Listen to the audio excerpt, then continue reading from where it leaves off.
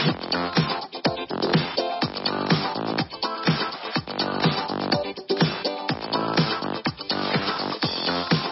is a free download from Delancey Elim Church. We meet every Sunday morning at 10:30am in the Delancey Elim Church building at Le Bank, St Sampson's in the Channel Island of Guernsey. To contact us or find out more information about us, please visit our website at delanceyelim.co.uk.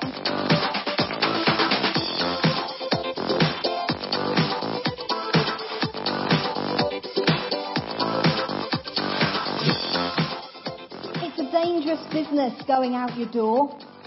You step onto the road, and if you don't keep your feet, there's no knowing where you might be swept off to.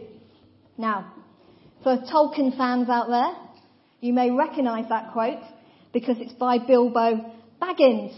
A dangerous business going out your door. You step onto the road, and if you don't keep your feet, there's no knowing where you might be swept off to.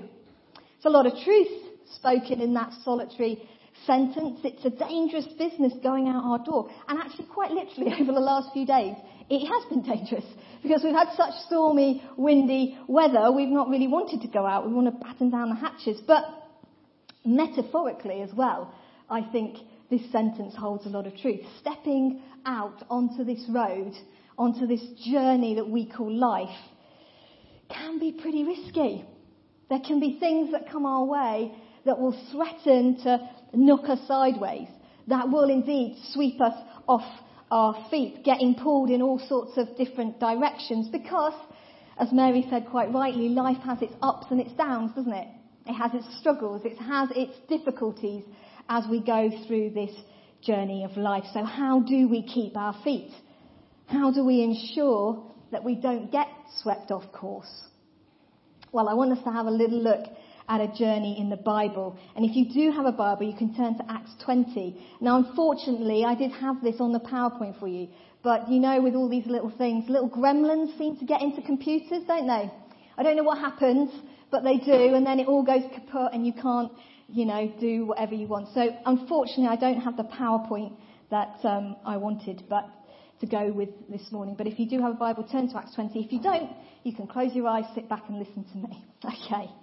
So this is about the journey of St. Paul in Macedonia and in Greece.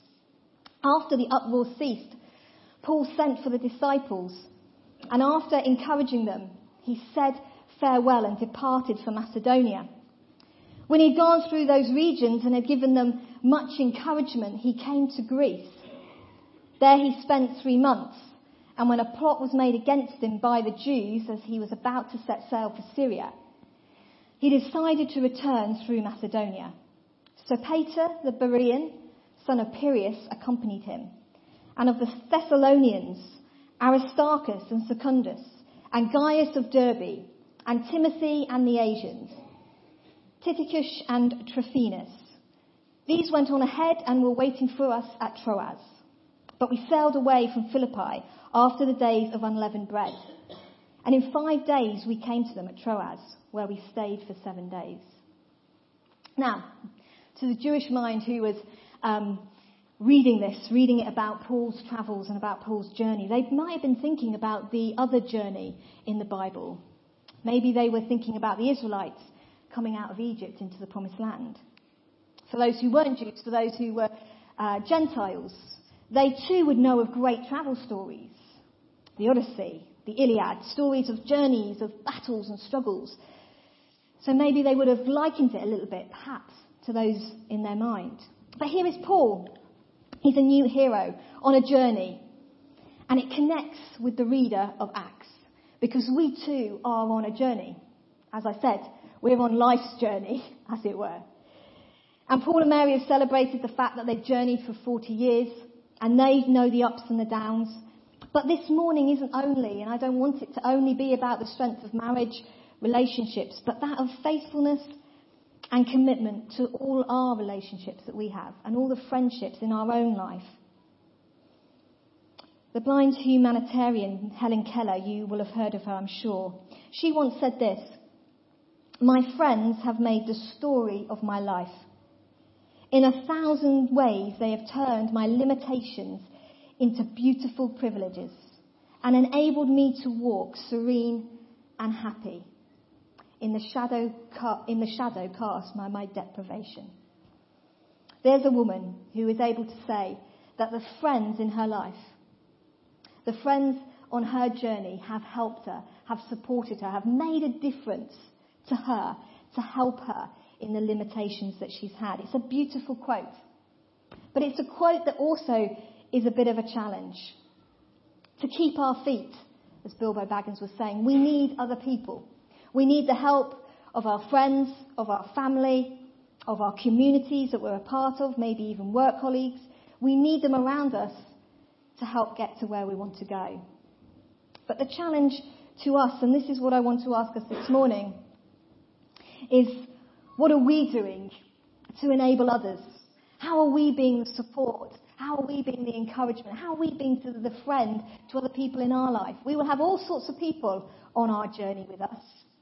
And what are we doing towards them? How are we helping them with the ups and the downs, with the circumstances that come their way? Who are we journeying with and who are we encouraging? So our journey of life, and I'm got quickly just a few points to say, our journey of life involves being the encourager. You see, if we go back to the passage that I was speaking about Paul, it said, after the uproar ceased, that was an uproar riot in Ephesus was happening. Paul sent for the disciples, and after encouraging them, Paul was encouraging his followers. He said farewell. And when he'd gone through those regions, he gave them much encouragement. So we see Paul here is being the encourager with other people around him. And walking with someone on their journey in life might mean for us that we too can be the encourager, that we can be the person that supports others. Here's what I learned from being encouraged myself and being an encourager, that encouragement will take someone to a place they thought they could never enter and get them to do something they never thought they would be able to do. Sometimes people just need that from us, don't they? That little push of encouragement to get them to a place they never thought they could get to. Encouragement uses the right words because it has listened to the cry. There's a passage in the Bible which talks about the Lord hearing those who have cried out and encouraging them. You see, when we listen to people and we hear them, we can say the right words to them when we stop for a moment and hear their story. The result of encouragement is strength. It speaks about in the Bible that when the believers are encouraged, so they are strengthened as well. And as we encourage others, we can strengthen them. Encouragement doesn't come naturally. It's a gift to be sought. The Bible talks about the gifts that are given, and encouragement is one of them. Sometimes you look at people and you think, oh, they are naturally people who just encourage. I'm not really like that. But actually, it's something that we can all seek out. It's something that we can all obtain. It's a gift to be sought. Encouragement needs endurance for there to be a future. Being an encourager is not easy. It takes effort. Sometimes it does take effort, doesn't it? We have to get out of our little comfort zone to be the encourager, to be the support that other people might need.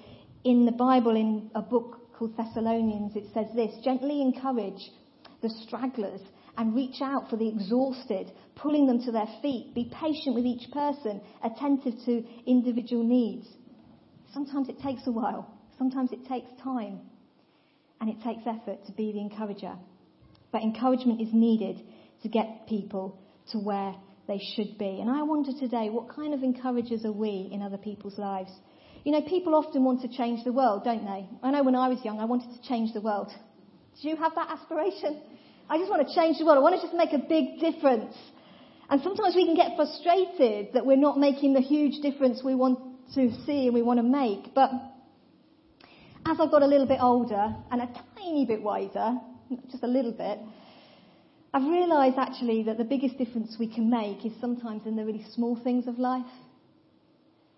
The big influence we can have is in the little things, because they actually are the big things, in the words we say, the smile we share, the shoulder we offer or the ear we lend. Actually, in those small things, when we all do it together, we make a real big difference.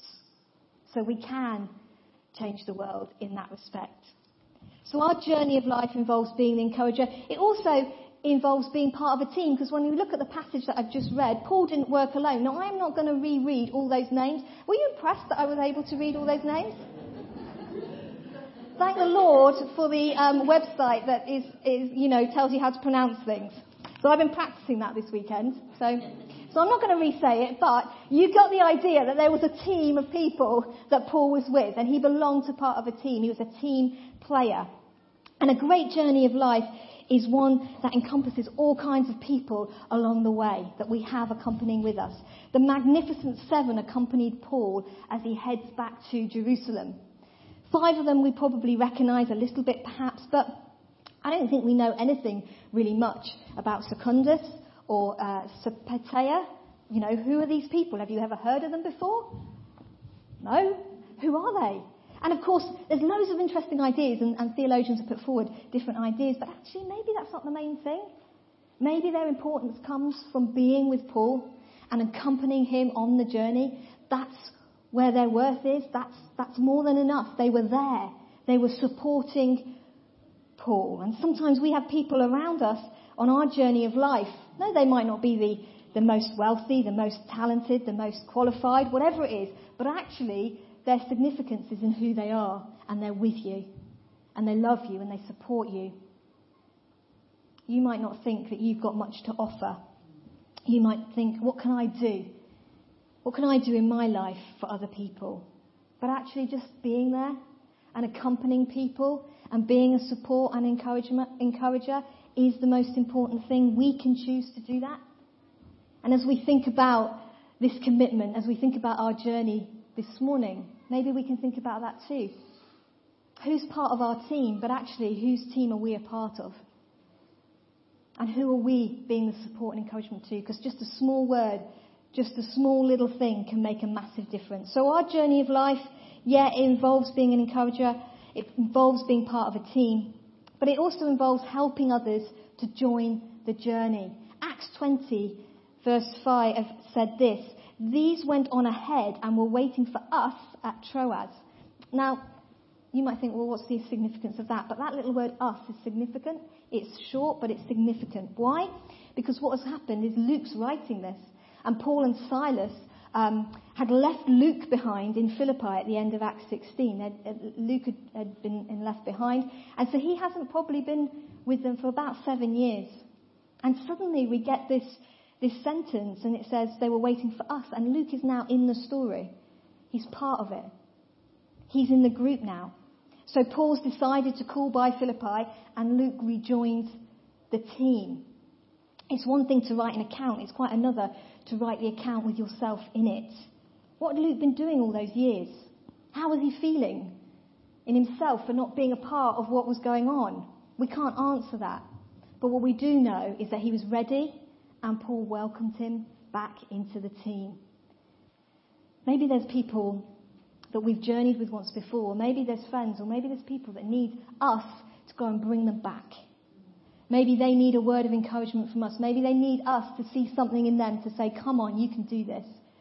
You've been out of it for so long, or whatever, or you've been here, you've been there, but come back. Maybe we can think of someone that's lost their way. And it can be frustrating for us, but actually they just need us to come alongside them and be that encouragement. Is there someone that we can help on their feet again? Our journey of life involves helping others to get back into the journey. It also involves this, enjoying the journey. Acts 26, it says, "But we sailed away from Philippi after the days of unleavened bread, and in 5 days we came to Troas, where we stayed for 7 days. So the Magnificent Seven had already gone ahead, and Paul remained behind, as did Luke." From Philippi they sailed for 5 days. Today you can get to the other side of the world, can't you, in less than a day? It's all changed now. We're living in a different world. To travel 5 days would be a cruise today. You wouldn't have to do that now. But what it did was it gave time for Paul and Luke to be together and to listen to one another and to understand each other. As islanders, we don't take very long journeys, do we, when we're driving around Guernsey, unless you're me and you're lost in St Martin's Lanes or something like that. But we don't have to take very long journeys because you can get to the other end of the island pretty quickly. So everything's quite short for us. But life is like a journey. And sometimes we need to just remember to slow things down, perhaps, and enjoy it. Let's not rush life. Let's learn to slow things down a little bit. Stop, look, listen, dream, plan. Share our failures and our successes with our friends, our family. Share our losses and our victories, our fears and our strengths. Sometimes we just go so fast through this life that we forget to pause and to make time for the really important things. Well, important people, because that's what really is important to us. Maybe today, being spurred on by this renewal service, we can think about our own journeys and think, actually, who's in my team? Who's on my journey? I just need to slow it down and be really appreciative of those around me. You might be thinking, I wish I had more people around me, more friends and family. But let's start with the ones we have and be thankful for them.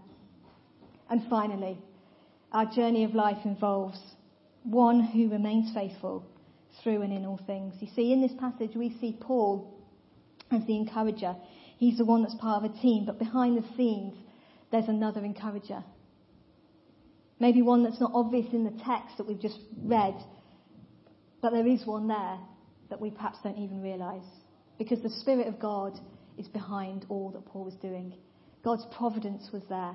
And the Spirit of God is the greatest helper, the greatest comforter, and the greatest guide we can have. And we've heard that being testified this morning. He will help us to keep our feet. We celebrate faithfulness in our own friendships and in our own relationships, but actually that doesn't come anywhere close to the faithfulness that God shows each and every one of us and wants us to experience. There's a book in the Bible called Lamentations, and it says this: the steadfast love of the Lord never ceases. His mercies never come to an end. They are new every morning. Great is your faithfulness. When God is described as faithful, it means he brings all his power and all his love and all his compassion and dedication to you. That's what it means, God's faithfulness. And one of the things the Bible says that God cannot be is unfaithful. God cannot be unfaithful towards us. It's not in his nature. So even when we are unfaithful to God, even when we turn our back or we do whatever it is, God says that he will remain faithful to us. That's wonderful, isn't it? And I pray today that we may just pause for a moment now and we may consider for ourselves this journey of life and think for ourselves, who's on our journey? Who are we journeying with? Who is it that we're encouraging and that we're supporting on this road? Who's part of our team that we can appreciate? Who can we help get on their feet again? And may we stop for a moment and may we just enjoy the important things, one another. And finally, may we never forget that we have one who is closer than any earthly friend, one who is faithful in all things, one who says that he will never leave us and he will never forsake us, but that he's always with us. Amen. I'm going to invite the worship group to come back. We're going to end with one last song. And as we do that, I pray today that we might just consider all that has been said this morning and all that we have been a part of today. It's great to celebrate the anniversaries. It's great to celebrate that commitment and that faithfulness. But we can also be mindful ourselves and think for ourselves, okay, how can I show my faithfulness more to other people around my life, my friendships and my relationships? And be thankful too for the faithfulness that God shows each and every one of us. Shall we stand together? Father God, I thank you that you haven't left us to do this journey of life on our own, but that you have said that you are with us always and that you are faithful to the end of the age. And we thank you for that. Thank you that we have the assurance of your love and your goodness in our lives. And God, I pray as we are all on this journey that we would just be mindful and pause for a moment to appreciate those in our lives And you'd help us to think too of how we can be the best encourager, the best supporter, the best helper, the best comforter that we can be to those around us. Show us how we can help our friends, our family members, our loved ones, our communities, our work colleagues, whoever it might be.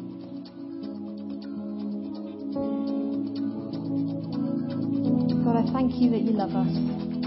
And I pray that love would just flow out of our hearts and our lives to others.